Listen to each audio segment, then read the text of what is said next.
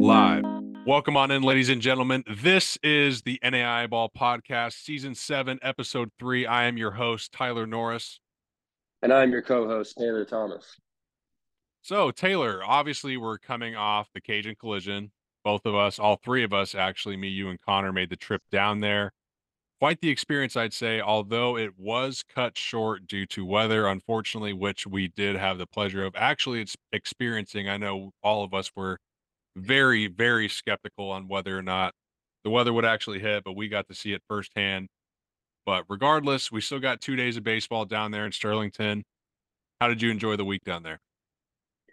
Yeah, for it being my second time down there now, first as a fan in 2022, and now obviously getting the privilege to cover the great event. It exceeded expectations yet again. I mean, huge shout out goes to Coach Neffendorf and LSU Shreveport and the Sterlington Sports Complex for working around that weather, navigating, of course, with all the 18 teams there as well, throwing their schedules for a loop. It really turned out to be a great 2 days of baseball, even though we wish we could have gotten the entire four in, of course. But over those 2 days, I mean, it was incredible. You had like postseason atmospheres. I mean, almost we had no hitters taken deep in the game. We had guys have multi-homer games. I mean, baseball is truly back, and the Cajun put on a great event yet again. Like you said, big shout out to Coach Neppendorf down at LSUS for really managing to put this thing together when the odds were really stacked against him with the weather. So big shout out to Coach Neff down there at Shreveport, putting on another great Cajun collision. I loved it down there. That is now my third time being there, first time as a spectator. But I will say that the experience was just as enjoyable. I got to interact with a lot of different coaches. If you saw the YouTube interviews we did, I think we posted them on Instagram as well. Getting to talk to a lot of different coaches, a lot of players. That was probably the most enjoyable part for me was getting to interact with the players. I loved it down there. It was a fantastic experience, and I cannot wait for next year. A lot of high quality baseball too, like you said. I would like to highlight some teams who really stood out to us and who really shined in the spotlight down there in those 2 days in Sterlington. Starting off, none other than Georgia Gwinnett, obviously Taylor going 2-0, mowing down their competition in Sterlington. Yeah, absolutely. And in that first game too that we got, is one of the ones we highlighted in last week's episode of Georgia Gwinnett and Central Methodist, of course, going at it in the 2021 national championship rematch. And like you said, they were dominant. The Grizzlies were throughout their two games, both against Central Methodist and Missouri Baptist. I mean, Tyler Clayton in that game against Central Methodist was lights out. I mean, a complete game, 7 innings pitch, 4 hits, 14 strikeouts against a really potent Central Methodist lineup. I mean, shut them down all day, and then going into the Missouri Baptist game too as well. Jumped on them early, 12-1, I believe it was there in the second inning. It was really quick and apparent yet again that the Grizzlies are ranked number 2 in the country for a reason and have their sights set on a return trip to Lewiston. And they did that, and they proved that against top teams yet again here over this past weekend.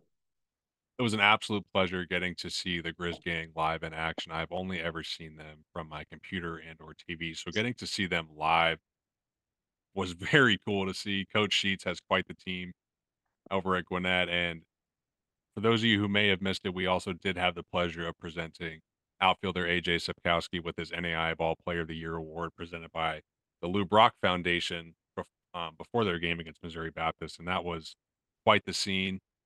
I know we got a picture with the team, but you could just tell the excitement from his teammates for that award, and it really meant a lot to him. So that was a really cool experience for us, as I'm sure it was for the entire Georgia Gwinnett staff.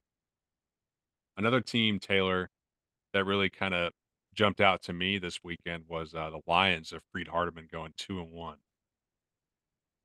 Yeah, same here. I mean, Freed Hardeman, some of the best conversations we had, I'd say, all weekend too, of course. But on the baseball diamond, they showed yet again why. I mean, they're one of the perennial playoff contenders here in the NAIA, coming in ranked 25th and really putting on a great performance. I mean, Houston High. I mean, you did that great interview with him after their win.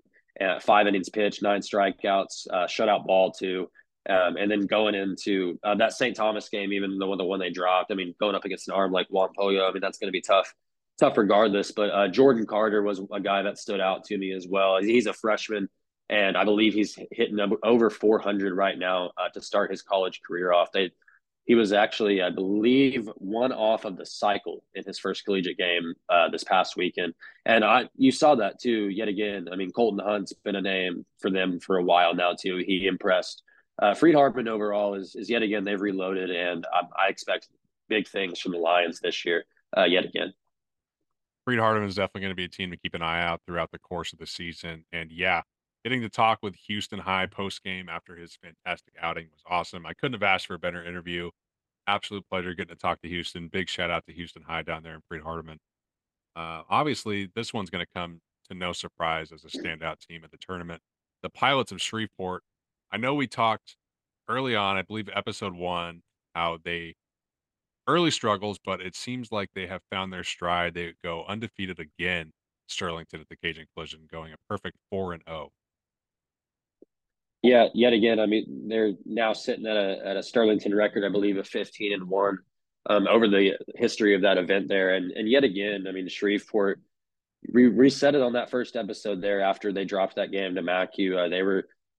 They kind of underperformed a little bit in that game. I'm sure Coach Neffendorf will tell you that too as well. And they've been on a mission really ever since going 4-0 like they did over the tournament here. And talking about that St. Thomas game individually, I mean Isaac Rohde, the Clark transfer, with 6 innings pitched, a really great performance there. I believe only 2 earned runs, and that was an electric atmosphere, no doubt. I mean those are two playoff contenders. Those are two teams with storied history here in the NAI, both obviously returning to Lewiston often than others. Shreveport looked really good. AJ Fritz, I mean, he was the Red River Player of the Week. 7 for 11. He drove in 5 runs, even hit a homer, and then threw 4 innings, 4 really strong innings against a really good Oregon Tech team that impressed down here. Also, Shreveport going 4-0. I mean, they're dominant yet again. They're back, and I would obviously look out for them here down the stretch. They proved it yet again against some great competition all throughout. I mean, Vantrell Reed impressed, the bench impressed, the pitching, the bullpen. It was all around a great performance by Coach Neffendorf and Co. Yeah, the Pilots did look really well, played really well this weekend. Obviously, coming off the early struggles, like we had mentioned, but they have found their stride. They flexed their muscle a little bit there. Did have some close games, especially that game 4 against St. Thomas. That one got a little chippy, but it was very entertaining. Ultimately flexing their muscle against the Bobcats there, St. Thomas. Speaking of St. Thomas, I don't think we can make this list of who shined in the Cajun without mentioning St. Thomas. They looked really good this week. Yeah, absolutely. And if you ask me, they might have battled the most adversity of any team out there. I mean, coming from Miami Gardens, we of course found out flying out that Thursday at 3 a.m. From Miami Gardens, landing in Jackson, then driving the rest of the way to Sterlington there and playing that same day against Louisiana Christian, who was a really good squad down there again at the Cajun. That was a good ball game. They jumped on them early, 5-0. Louisiana Christian came back and tied it. And they could have folded right there, but of course, ended up winning that game 8-5. And like you had mentioned, that game against Shreveport, that was one of the most electric atmospheres I've been in a long time. And it's hard to get that anywhere else but the Cajun Collision here in early February. That was an incredible ball game. Really could have gone either way.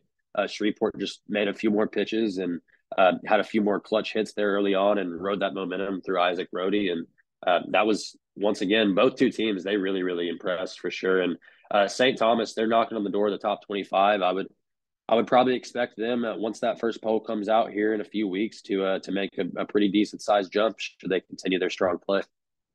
I would absolutely have to agree with you. I do see St. Thomas kind of making the jump into that top 25 once the first official poll comes out. They have a lot of good players, a lot of exciting players to watch. I know one you mentioned earlier, Juan Polo, I believe you'll have to correct me on this, but his fastball was up to 96. Correct me if I'm wrong on that, but Yeah. watching, they have a lot of flamethrowers in that bullpen, and they have some competitive hitters in that lineup, guys that are really going to grind out at bats, along with some really strong power bats in that lineup too. That St. Thomas team just looked fantastic this weekend. They did not struggle at all. Just that close game against Shreveport, but that one really could have gone either way. An electric game, one you should not have missed. One probably one of my games of the tournament for sure. So we obviously have teams who shined. But on the other hand, there was a few teams that did not turn out so hot in the Cajun. I think one of them we have to mention is the Drovers of USAO. They dropped 2 games. They only got 2 games in. They dropped both of them. Yeah, the Drovers definitely, I would say, underperformed going down here this weekend from the Sooner Athletic Conference, of course. In that game against Bryan, too, kind of just got away from him, really. Bryan's a really good hitting team, and with guys like Bryson Lofton and Naparowski there. I mean, that's a really good lineup, too. And it just kind of got away from him early on, and they just couldn't really stack runs back. And then, of course, I mean, you go up against LSU Shreveport in Louisiana. That's a tough task, especially with an arm like Draven Ziegler that Shreveport rolled out there. He was 92, 93 with a really, really good breaking ball all day. Really gave up that one homer to Gunnar Hansen, the 2-run shot. Otherwise, he's given up one earned run over 6 innings. The Drovers, I wouldn't really take too much into account of it. We'll see how they look coming out this next weekend. I think they'll be just fine. But going up against Shreveport, like we had mentioned, that's just a tough draw for sure. And then Bryan too. I mean, but the Drovers under Tyler Hankins, I think that they'll right the ship. I think that they'll come out focused this week and see if we can see a different ball team coming out here this next weekend. Tough performance, but also like we had said, really for all these teams too. Just a tough Cajun collision overall. You had a lot of talented squads. No, on paper, that the score between Bryan and USAO did look a little bit lopsided, but I believe it was actually a much closer game than it Yeah, would show. I believe the difference was a 3-run home run by Bryan that ultimately kind of stretched it to that 5-run lead. But like you said, USAO gonna looking to right the ship. They will have a tough matchup, as we will get into that a little bit later, against the number 7 Bruins of Bellevue going down to Chickasha, Oklahoma, to face off against the Drovers. Taylor, a team that struggled this weekend that really surprised me, I was not expecting to see this, was the number 18 ranked Mobile Rams going 0-4. yeah, Mobile coming in, like you had said, ranked 18th there.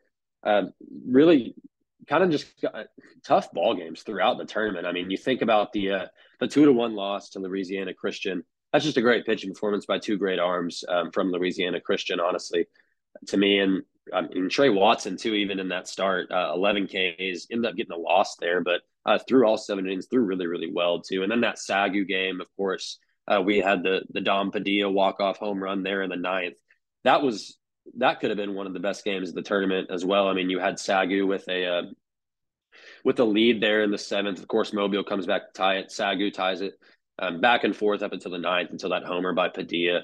But really, just that weekend. I mean, it's kind of a gut punch, really, when you lose those two close games like that, and they just couldn't really rebound. But you kind of had to tip your hat there, I would say. I'm holding a team like Mobile to 1 run over 7 innings. Shout out to Louisiana Christian for sure. Mobile here in the Southern States as conference play gets started. We'll see if they can turn things around and what is going to be a tough conference down in the Southern States yet again. Yeah, that conference is going to be one to watch out for. A lot of tough teams down there.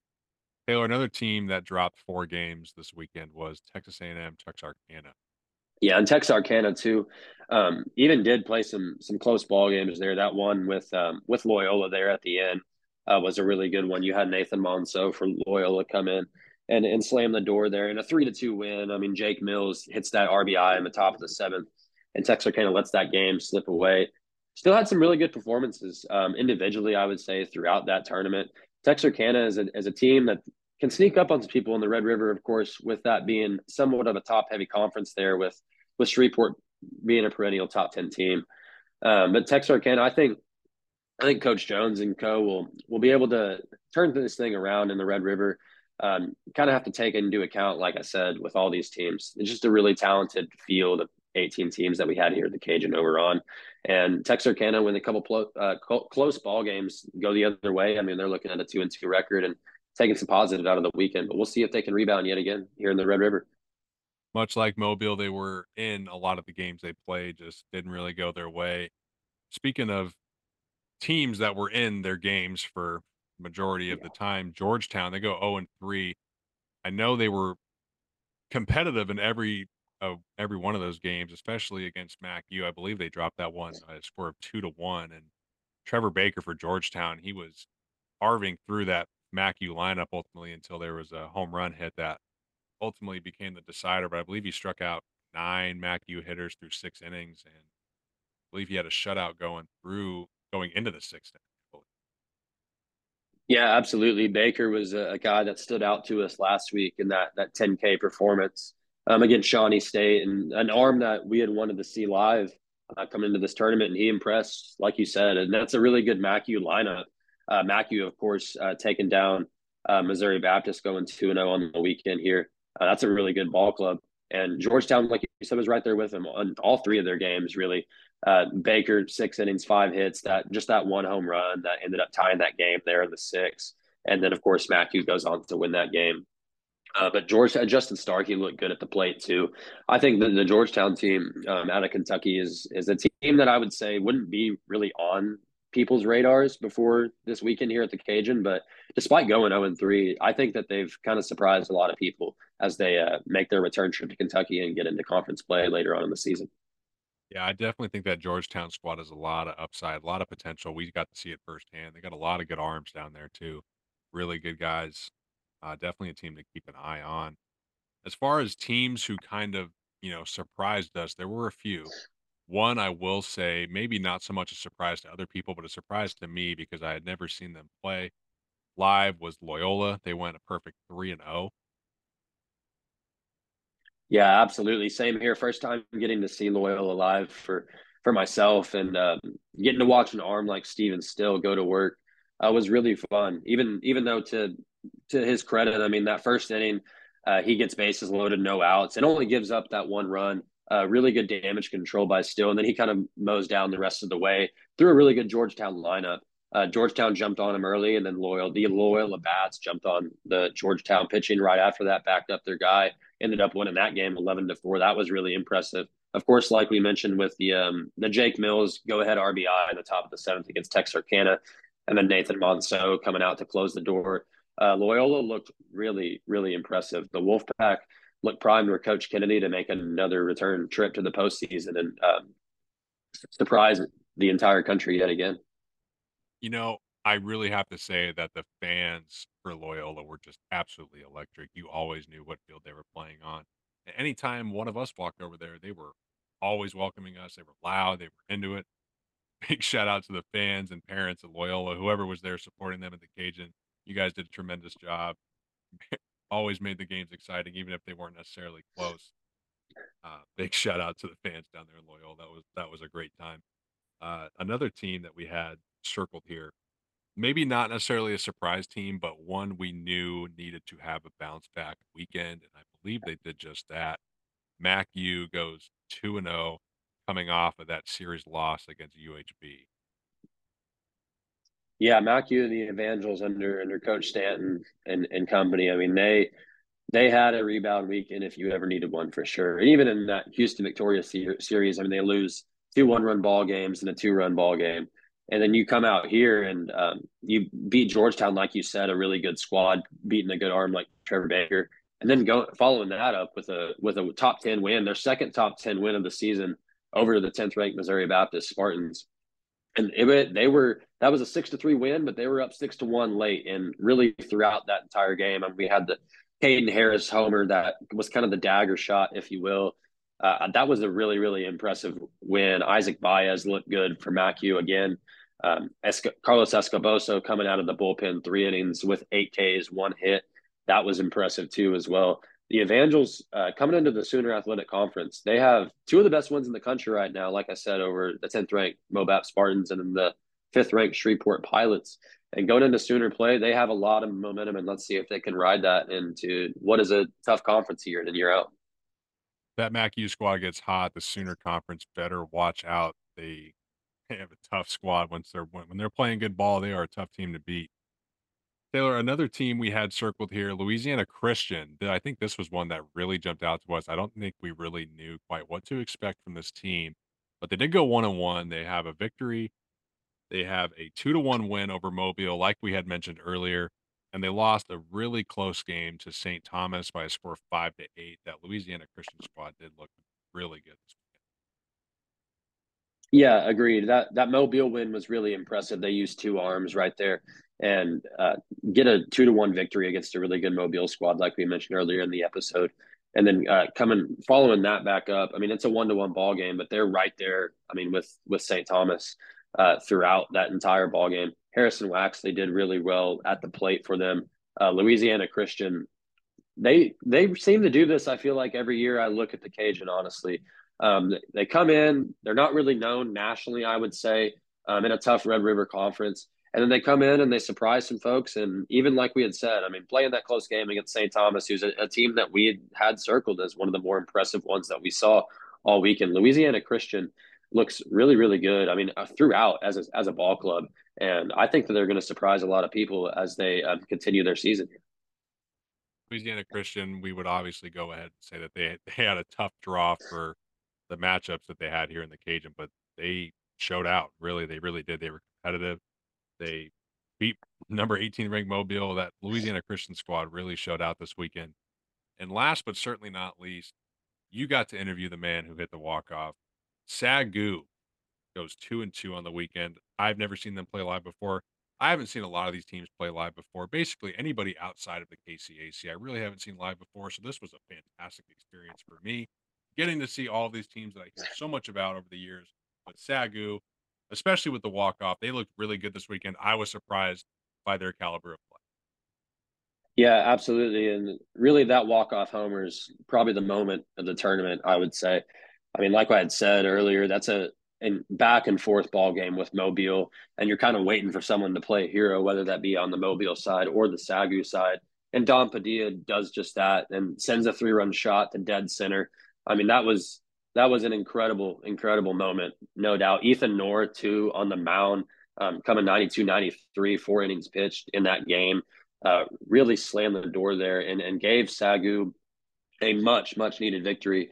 And then you come out and in your second win too, beating Texas A&M, Texarkana, but really kind of dominating that game throughout. I mean, it was 9-1, I believe, going into the sixth inning there. And Padilla had hit his second homer of the tournament. He ended up going 5 for 11 over that tournament there. And the Lions with Hickey on the mound and then Padilla at the plate and like just throughout the bullpen, the starting. I mean, this team's really, really good. You had arms like Ben Bills and Michael Watson the last couple of years that kind of carried them. And I would say just overall depth, they looked really, really impressive. And yet another team in the Sooner that if like you said with Mackey, if they can get hot, the Sooners are just going to be that much better. There were so many good performances this weekend at the Cajun, both individual and as a team. We would like to inform our listeners that by the time this episode is out and released on all platforms, the Cajun Collision all tournament teams, first and second team, will be released. As well, we would like to announce that the pitcher and hitter of the Cajun Collision will be out on Thursday. So be sure to be on the lookout for that. Taylor, last thing I want to touch on for the Cajun, a little a question that I posed for us is looking at the Cajun for next year, what are some dream teams that you would like to see? Yeah, that's something we could really, really go on and on for hours on end. I mean, of course, Southeastern comes to mind, and they've been there the last 2 years, weren't able to make the trip out this year in 2024. Would love to see the Fire yet again out there. Obviously, would love to have Georgia Gwinnett back, seeing them for the first time in person, like you as well. I mean, they were truly impressive. Tennessee Wesleyan would be a dream team that I would want out there. I mean, really, you could look anywhere in the top 10 and aside from the ones that we already have, you can kind of look right there and go for it. I mean, Lewis and Clark, you can get some teams out west too, even like a Hope International that we'll touch on later on in the show here. I would say those three, though, without a doubt, Southeastern, Tennessee Wesleyan, and Lewis and Clark. If they were able to come down there, and that would be a dream matchup for sure. Yeah, I definitely think I would love to see Gwinnett back, hopefully get a full 4 game slate in. I think they could have a lot of intriguing matchups. I would love to see 1, 2, and 3 down there, Southeastern, Gwinnett, and LCSC. I know that's a bit of a trip for LC, uh, as much as it is for Hope, as you had mentioned, as a team possibly you'd want to see down there. I think if I had to pick one team that I would really want to see compete, it would probably be LC because there is so much good competition. I feel like in the Cajun that maybe necessarily West Coast teams don't get to play all that often unless they they match up in the World Series or an opening round. So I think dream teams for next year would be to pull teams, if possible. Of course, we know this is all hypothetical. We are purely speculating here. If we could somehow manage to pull teams from every area, every region, and bring them all together, and maybe even format the schedule to where maybe teams like a St. Thomas and Southeastern won't play each other because they're going to be playing each other anyway. We could, I think there are so many different routes we could go as far as this, but I think after the success the Cajun had this year, being only squeezed into 2 days, I think next year's looking bright. I think we will hopefully get Gwinnett back. I'm going to really cross my fingers on that. It sounded like possibly making the trip back. And we would also like, big shout out to our friends over at Netting Pros for sponsoring the entire coverage of the Cajun Collision, sponsoring all of our coverage there. Big shout out to our friends over at Netting Pros. That's going to wrap up the Cajun Collision. What a week. I want to say weekend, but it wasn't necessarily on the weekend, but just a fantastic tournament down there in Sterlington, Louisiana. I am absolutely thrilled for next year's tournament. I cannot wait. Obviously, the Cajun was our big series of the week, but going back, looking at some of the other games that we had circled, Taylor, I would like to start with number 14, Indiana Wesleyan going up against receiving votes, Cumberland of Tennessee. This was Indiana Wesleyan's opening weekend, and we had a two-game series split. I believe the second day got canceled. I'm unsure as to why. My guess would probably be weather, but the series looks like it unfolded with a game one, 17-4 win in favor of Cumberland, and then IWU managing to bounce back in game two with a 5-4 win. Yeah, taking that series split there, I mean, it's kind of hard to really gauge just who was better without that rubber match. But I mean, looking at those two scores there, I mean, you lose game one 17-4, but you bounce back and win the next game 5-4. That just kind of shows the mental fortitude of Indiana Wesleyan. It's a team that was, in the World Series last year for good reason, and losing some key bats in the offensive lineup there. They've come out and they've looked really impressive for losing that amount of production that they did last season. And I mean, going to the World Series, coming back, and you're a team up north there going in against a perennial power like Cumberland out of Tennessee. That's a really good series, and like I said, I wish we would have gotten to see the rubber match just to see truly what that series could have been and the potential that it could have been. But overall, it's a really good showing from both ball clubs and two teams that we're going to look up here at the end of April here, and they're going to be making a push for their conference tournament runs. Cumberland was definitely flirting with a two-game sweep there. I believe going into the ninth inning in game two, it was 5-3, and they managed to push one across to bring it to that 5-4 deficit. So they definitely showed some fight late. Indiana Wesleyan ultimately prevails in game two and gets back on track, splitting the series with receiving votes Cumberland out of Tennessee. Speaking of another team who opened up their season this past weekend, number eight's Cumberland's Patriots going up against number 23 Reinhardt. Cumberland's wins this one by a score of 7-5, and much like another Cumberland's game later on that we're going to get into, there were three home runs hit by three different Patriots in this game. Yeah, the Patriots yet again look like one of the best lineups in the country, both with Max Harper and Charlie Muniz back. That and coming into that Southeast Rumble down there, that was another big time matchup that we had circled on the calendar, both with Cumberland's and Reinhardt, and then Baker going down there too as well. But that game that you really circled there was that Cumberland's and Reinhardt game, and a 7-5 ball game there. Reinhardt's played some really tough competition to start the season.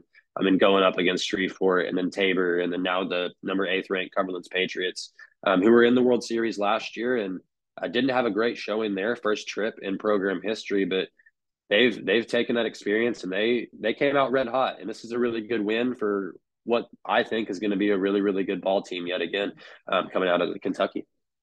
I couldn't have said it better myself. I feel like Reinhardt is definitely putting themselves through the gauntlet early on. We will see if it pays off for them later in the year.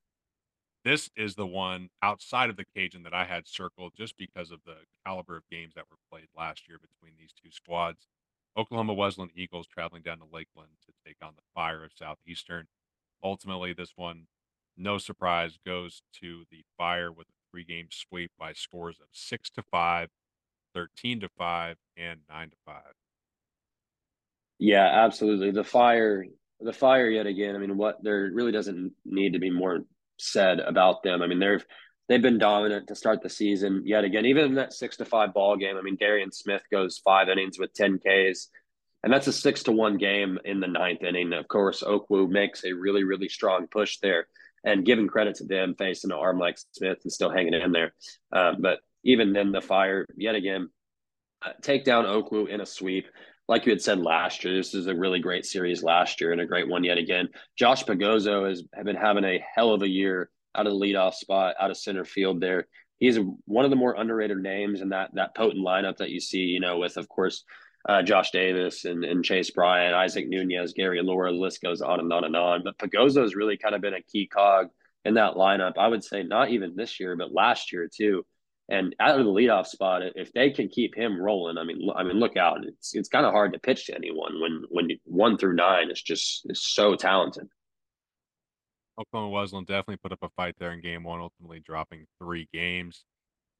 Taylor, these next two teams only played 2 games. I believe it was a little round robin they had going on down here, but we had receiving vote Doane going up against receiving votes Columbia of Missouri. Ultimately, both of these games go in favor of Doane by a scores of 8-3 and 4-2. Taylor, the story of this one was the Doane pitching. They only used 3 pitchers over these 14 innings of games against Columbia. Yeah, absolutely. And over the past few years, a team like Doane, you would kind of go straight to thinking about offense with the offenses that they've had over the past few seasons. But the pitching, once again, I mean, it showed out. And going up against a Columbia squad that's a really, really good lineup with Caden Nicoletto back, the stud freshman last year, among others. And to use 3 arms just in a 2 game set there, I mean, that's really, really impressive. Once again, a team like Columbia's nothing to scoff at for sure. And Doane, like I mentioned earlier, this is more of an offensive club.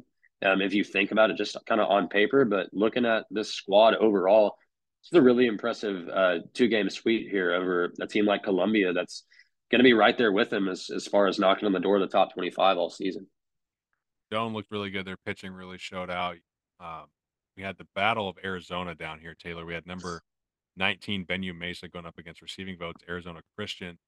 Arizona Christian will ultimately take both of these games by a score, or pardon me, they took 2 games in a 3 game series by scores of game one victory 4-2, game two win 11-4, and they dropped game three by a score of 10-5. Taking 2 out of the 3 from Benue Mesa. Yeah, and like you had said, the battle for Arizona. I feel like these two teams played almost every other weekend, but it's great competition every time they step on the field. Arizona Christian winning those 2 games there. That first one was a really close ball game. But kind of putting it to them there in that second game and flexing their muscles a little bit. I mean, Marcus Titiale has been a name that has really impressed for Arizona Christian over the past few years. Of course, seeing him down at Southeastern last year in the East West, and now yet again he's come out red hot and has been one of their best bats for a second straight season. Arizona Christian, we had mentioned earlier with Doane and Columbia, knocking on the door of the top 25 there, but getting a big time series victory over the 19th ranked Benue Mesa Redhawks. I mean, this is a really good win for Arizona Christian, and I expect big things out of them yet again coming down here on the stretch out of the West Coast. Arizona Christian has had some notable wins already, and much like we said with St. Thomas earlier, I think they are definitely a team that could make the jump into that top 25 once this first official poll comes out. Taylor, a team we were looking to see if they could bounce back properly was the number 7 Bruins of Bellevue, taking on receiving votes Oklahoma City, who has just been surging through their competition. Ultimately, this was a 2 game split.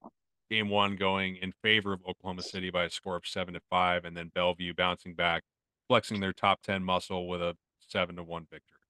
Yeah, Oklahoma City really impressed yet again. It's a really young squad, like we have mentioned, but this squad seems to be ready for the moment. I mean, having Bellevue come into your place and splitting with a team that's been to the World Series the last 2 seasons under Coach Dwayne Monlux. This is a really good matchup, and it's a matchup that honestly, if we weren't at the Cajun, I probably would have been at. And this young Oklahoma City squad, really, really impressive yet again, 7-5 there. I mean, Trent Kearley has been a big time bat for them, both last year and this year. Darian Duhan, the newcomer, looks good. Aiden Alexander out of the leadoff spot in center field, the sophomore, has looked really, really impressive. Reese Ratchford yet again, the two-way out of the coming out of the pen too, and then the arms like Andrew Limbaugh and company. I mean, this Oklahoma City team, like we mentioned, this Sooner Athletic Conference just keeps getting better and better and more deep year by year by year, it seems. And Oklahoma City is going to be the one of the favorites, if not the favorite, yet again. But looking at Bellevue too, to come back and put it to them there 7-1 and kind of flex your muscles too. That was more impressive too from Bellevue to jump right back and slam the door real quickly and make quick work of the Stars there. Like we had said, the Stars have been surging. They continue to surge, and this was a great showing by both ball teams. Speaking of teams that we were anticipating looking at bouncing back, number 9 Taylor going up this weekend against number 23 Reinhardt, as well as the number 8 ranked Cumberland Patriots. Taylor would ultimately drop both of these games, losing to Reinhardt 4-0, and then an 8-5 loss against Cumberland's, where again 3 home runs were hit by 3 different Patriots in this one. That brings their overall to 2-5 on the year. Yeah, tough opening weekend for the Trojans down there in Arizona, losing to Ottawa of Arizona. That 4-game series, 3 games to 1. Coming back and testing themselves yet again at the Southeast Rumble with Reinhardt, like we had mentioned earlier, playing a really tough schedule. Reinhardt put it to him. I mean, it's a shutout victory against a top 10 team, and that's a win you can hang your hat on there at Reinhardt to start the year. And coming right back and going up against Cumberland's yet again a close ball game. And like we had mentioned, 3 different homers by the Patriots there, by 3 different Patriots there in that game again. An 8-5 victory ended up being the decider. The Trojans battle tested themselves a lot more than anyone else in the country. Of course, they're getting into this 3-game set this coming weekend with Southeastern, the Fire, ranked number 1. But if Taylor can't take a few of these games here and then go back into to Crossroads play and string some wins together, it's going to be a tough record for the crew up there. I think they'll be just fine, but they're going to have to right the ship here pretty quickly as non-conference play continues. Taylor, another team putting themselves through the gauntlet, much like we had mentioned with Reinhardt, obviously, and like you had mentioned, going up against number 1 Fire of Southeastern, they are going to be looking to finally get on the right track as they head into conference play. Taylor, we had talked about players from the Cajun, players from this week. There were a lot of standout performances outside of the Cajun this week. So we would like to go through our shout outs and mentions for this week. Starting off, we're going to be starting off with a starting pitcher from the Cajun Collision who had this performance. Loyola starting pitcher Brady Bowen goes 6 innings, allowing 2 hits, striking out 9. And Brady took a no hitter into the 6th against the number 21 ranked Texas Westland Rangers. Our second shout out to mention would be the University of Pikeville starting pitcher Riley Parlino. A complete game, 9-inning victory with 11 strikeouts versus Cleary on 133 pitches. I'm only giving up 5 hits. Big shout out to Riley. Thomas University starting pitcher, Thomas University up to a hot start this year. So Thomas starting pitcher AJ Wydra goes to CG, 7 innings pitched, 8 hits, 1 run, 1 strikeout, and a 2-1 win over the 12th ranked Warriors of Weber International. Big shout out to AJ holding that Weber team to 1 run. Next, we have Falker starting pitcher Nicholas Graham in the victory against Lindsey Wilson. 5 innings pitched, 11 Ks, 1 hit, no walks. Shutout game for Nicholas Graham. Big shout out to him.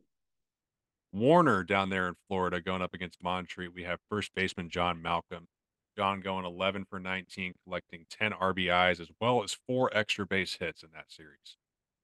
Then Bethel University out of Tennessee starting pitcher Luke Boswell. 7 innings pitched, 4 hits, no runs, 7 Ks versus Calumet. Another performance from the Cajun Collision. Central Methodist outfielder Carlos Negron going 6 for 11, hitting 3 bombs down there in Sterlington, as well as 2 doubles, collecting 8 RBIs and swiping 4 bags.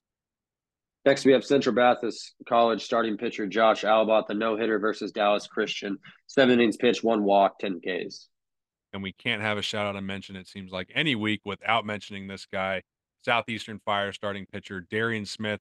You're throwing 5 innings, striking out 10, only allowing 3 hits and no runs against the Eagles of Oklahoma West.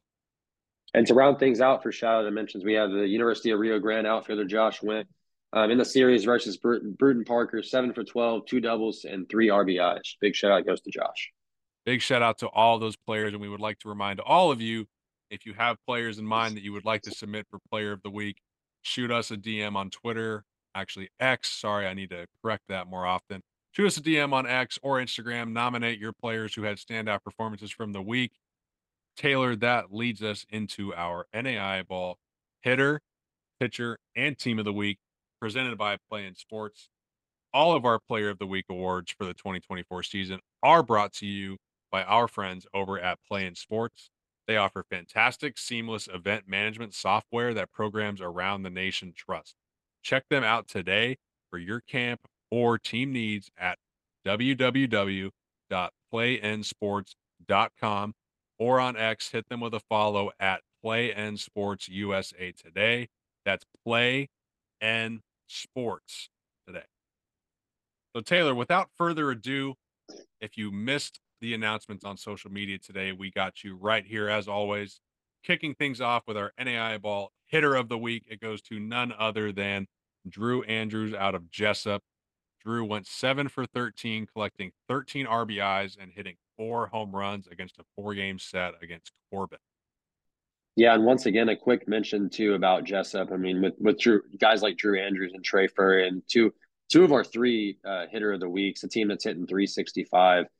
Be on the lookout for them out of the West Coast. And getting into our pitcher of the week, we have Gabriel Perez at Graceland University. The no hitter versus Dakota Wesleyan was 7 innings pitched, 11 Ks, only giving up one walk. We obviously had 2 no-hitters this week. Big shout out to both those guys. Gabe Perez throwing that no-hitter against Dakota Wesleyan. Just masterful performance out of Gabe Perez there down at Graceland.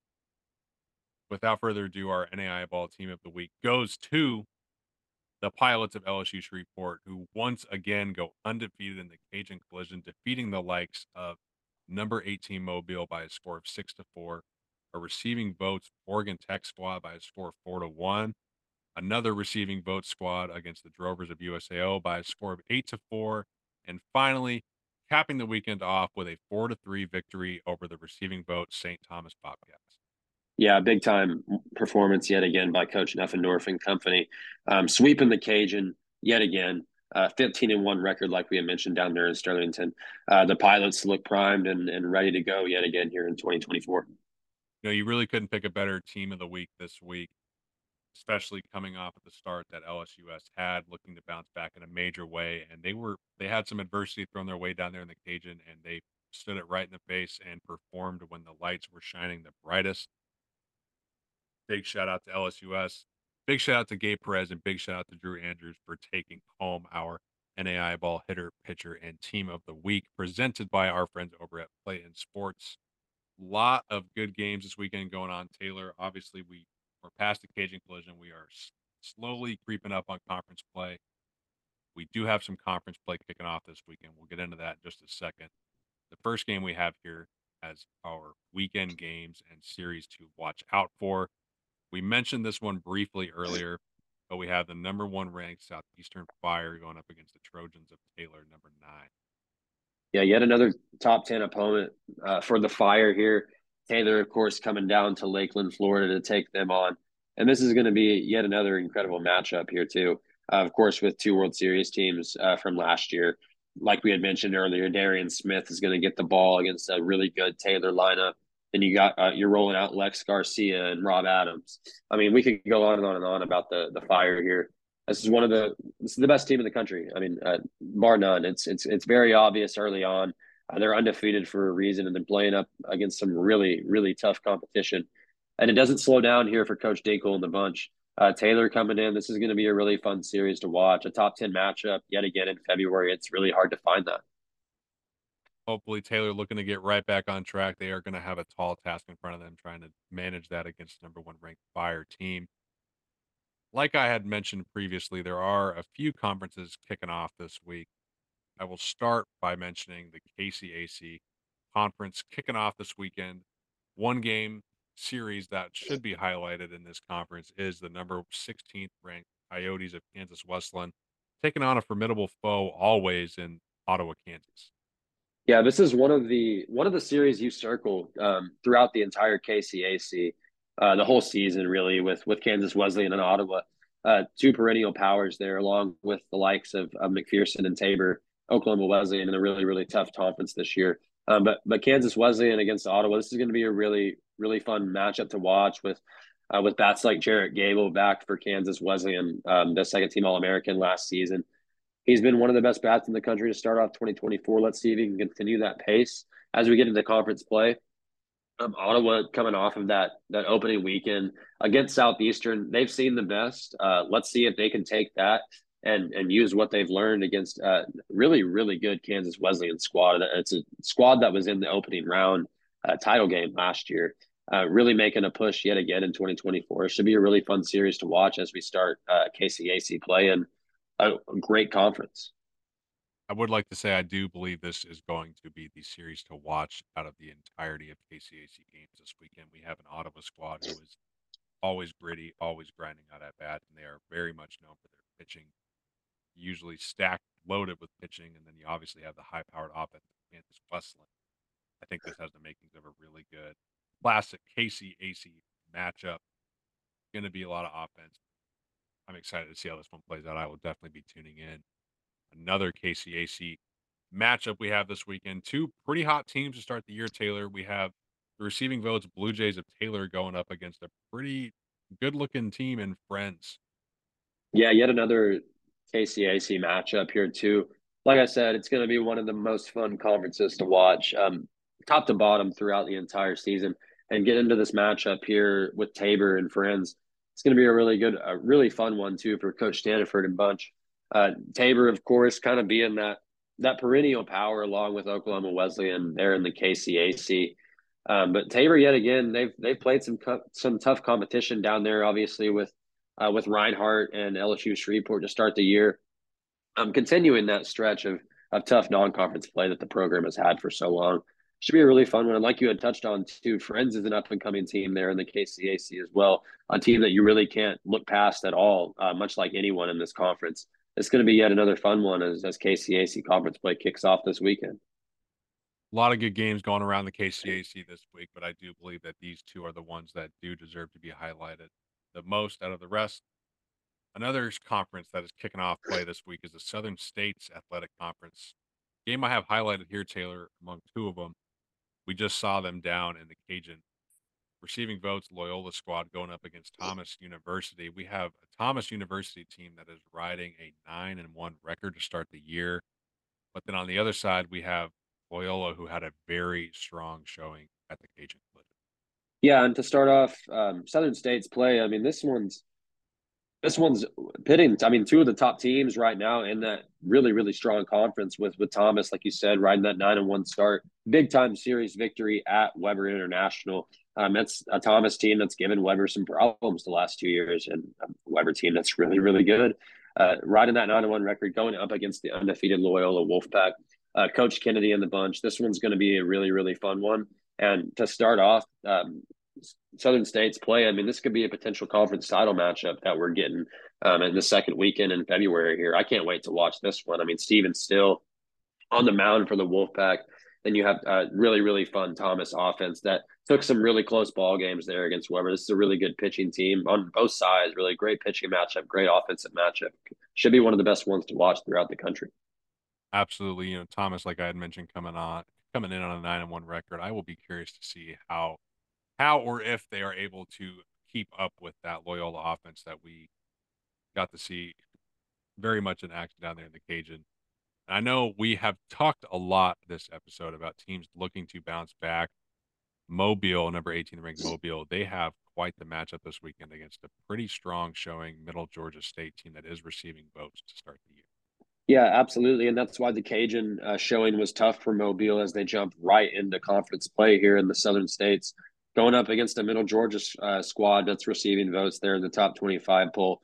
If they can get a series victory here, you can look for them to jump right into that mix for the top 25 and taking down Mobile, who's been a perennial power the last two seasons there in the Southern States, of course, with teams like Faulkner and Loyola, among others. But this Middle Georgia State squad, I mean, look out if Mobile can't right the ship quick. I mean, it could spell some trouble for the Rams early on. I think you're going to see a much more focused Mobile team come out with kind of their backs against the wall, if you will, if that even can be said for a team in February. But it's this series right here, big series for Mobile and big series for Middle Georgia State as they look to stake their claim at the upper top of the Southern States Conference. Mobile looking to right the ship, as you said. There's not a better week to do it than right now. First week of conference play, coming off that real gut check of a weekend down there in Louisiana. Let's see if they are able to make it happen against that receiving votes Middle Georgia State squad. Taylor, another conference we have opening up conference play this weekend. This has been a team we have had talked about a lot in our first three episodes. We have two players receiving an all NAI Ball Player of the Week awards. We have Jessup going up against a surging receiving votes Arizona Christian team. Yeah, like I had touched on earlier, Jessup's had two of our three NAI ball hitter of the weeks thus far in the season with Furry and Drew Andrews here. I mean, this one's going to be really, really fun. You have an incredible offensive squad in Jessup and a really, really good pitching squad in Arizona Christian. I mean, this in the GSAC too. Like I said with the Southern States, I mean, these are two top dogs there in the GSAC as we start off conference play here. It's going to be a high powered matchup. I think Jessup can continue their hot offensive pace as they started off for the year, hitting 365 as a squad. This one's going to be really, really tough test for that Arizona Christian pitching staff. Yeah, this is absolutely quite the matchup to kick off conference play down there in the GSAC. Going to be a very high powered, high offense game, in my opinion. We will see if I am wrong. Taylor, we mentioned this one earlier in the show. We have the number seventh ranked Bellevue Bruins heading down to Chickasha to take on the Drovers of USAO, who are receiving votes. This one intrigues me, Taylor, because I do believe that this obviously not a strong showing from the Drovers in Louisiana, but I do feel like they are an incredibly tough team to take down in their home park. Yeah, absolutely. I mean, looking at that McPherson series, they kind of dominated that one in their home park too, as well. And then you have a team that USAO beat last year in Bellevue, in that same ballpark down there in Chickasha, Bill Smith Ballpark. This one's going to be fun for sure. But let's see if Brian Aru can rebound from his performance at the Cajun there. Gunnar Hansen had a good showing. Of course, Peyton McDowell is going to do Peyton McDowell things all throughout. And going up against a really, really good Bellevue squad, a top 10 squad, USAO can right the ship and then some this weekend if they can win this series here against the seventh ranked Bruins. I do think this is really going to be a true test to how good this USAO squad can be this year. Obviously, you got Bellevue coming into their turf, their park, their home field, and they are usually a very, very tough team to beat there. So we will see if they manage to stick around with the Bruins this weekend. We have a top 25 matchup going down this weekend as well, Taylor, as we have two games on Sunday between these two teams. Number 15, Ave Maria going up against number 21, Texas Wesleyan. Yeah, staying in the Sooner Athletic Conference here. I mean, with a team that like Texas Wesleyan that we saw great things from they down there at the Cajun under Coach Garza and bunch. I mean, Jose Casado in that game against Mobab, 5 innings with 12 strikeouts. I mean, he's going to be an arm to watch throughout the Sooner Athletic Conference play here. And then you have relievers like Jorge Caraval, the all region guy at Arizona Western last year, coming over to Texas Wesleyan and just dominating in that game against Missouri Baptist. 3 innings pitched with 5 Ks. I mean, perfect innings right there. And they get a really tough test. A team like Ave Maria, like we saw, really impress out of the East West. Francesco Barbieri's been a red hot bat for Ave Maria to start the season. They come in and they're going to face a really good pitching staff there in Texas Wesleyan. This one's going to be really, really fun. Obviously, there are quite a few games you should be on the lookout for this weekend. A lot of good competition riding into this weekend. But Taylor, ultimately, this leads us to our NAI Ball Big Series of the Week presented by the Show Me Collegiate League. The Big Series of the Week is now sponsored by the Show Me Collegiate League based out of Southwest Missouri. We are proud to have them join us for this season, and we encourage you to check them out on X at Show Me League. That's at SHO Me League on X today. Well, Taylor, a lot of good candidates for Big Series of the Week this week, but we had to go with none other than Ottawa University of Arizona going up against the 11th ranked Hope International. Yeah, this one's going to be in a really electric atmosphere out west. Of course, you have Ottawa, Arizona, with that big time series victory to start the season against Taylor, coming in at 10-1 to this series, and then Hope International going out there at the East West. You got arms like Chaz McWilliams, who we saw strike out 13 out there. Of course, Hope International ended up dropping a game later to the number one Southeastern Fire. But not only Chaz McWilliams on the mound, he's got a 3.38 ERA last year, but Tyler Tilton, over 11 innings, is 1-0 with a 3.27 ERA. Hope International has had a really, really good pitching staff over the past, I'd say, 4 to 5 years now in the NAI, and they continue that yet again. But even looking at Ottawa, Arizona, like we said, really put us on notice and put the country on notice to start out that year, taking down the Taylor Trojans. And it's a guy like behind a guy like Evan Massey. I mean, 17 and 2/3, a .51 ERA with 18 strikeouts, only 7 hits and 17 and 2/3 innings, giving up 1 run. That is just all American stuff right there from Massey. And then you get into Connor Wilson. I mean, this is a really, really good pitching staff for the Spirit out of Ottawa, Arizona. And they have a prime opportunity to get yet another big time series victory over a highly, highly ranked squad here to start the year. Hope International does lead this series all time by 14 games to 2. Coming in against top 25 competition this year, you had just touched on it. We have Ottawa, Arizona with a 3-1 record against top 25 competition. Those 3 games being against Taylor. On the other side, we have Hope International, who is 1-2 against top 25 competition this year. Going to be quite the matchup. And like you had mentioned with Ottawa, Arizona pitching, we have quite a few pitchers we can mention here for Hope International. Starting off, Tyler Tilton, 11 innings pitched, 3.27 ERA, 1-0 on the year.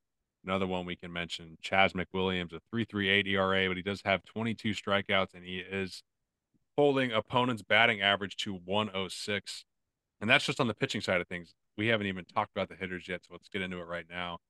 Talking about Ottawa, Arizona hitting right here. We have Nicholas Lustig, who's hit 381 on the year, 15 RBIs.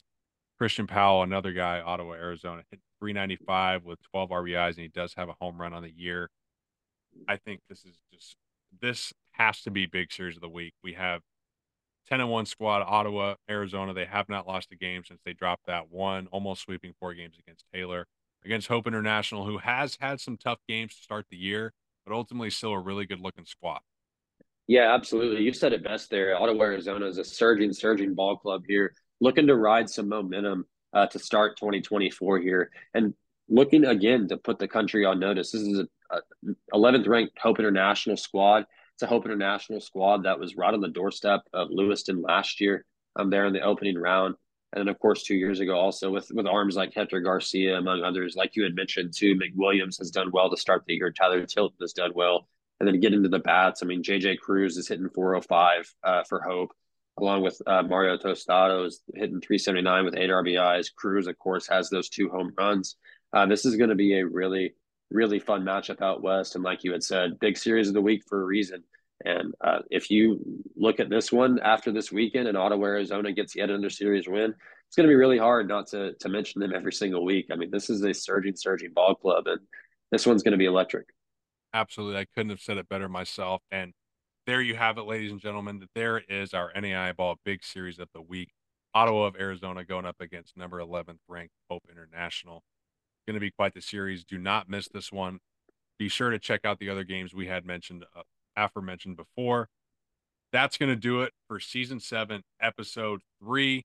We would like to thank all of you for tuning in to this week's episode. Do not forget to follow NAI Ball on X at NAI Ball on X. You can follow myself on X at TNOR46. You can find Taylor on X at _ Taylor Thomas 14. Thank you to everyone for listening in. Always be sure to follow us on our socials for all your NAI ball, NAI baseball scores, news, and updates. We will see you all next time recapping this quite big series of the week against Hope International in Ottawa, Arizona. Thank you all for listening. Have a great day and a better tomorrow.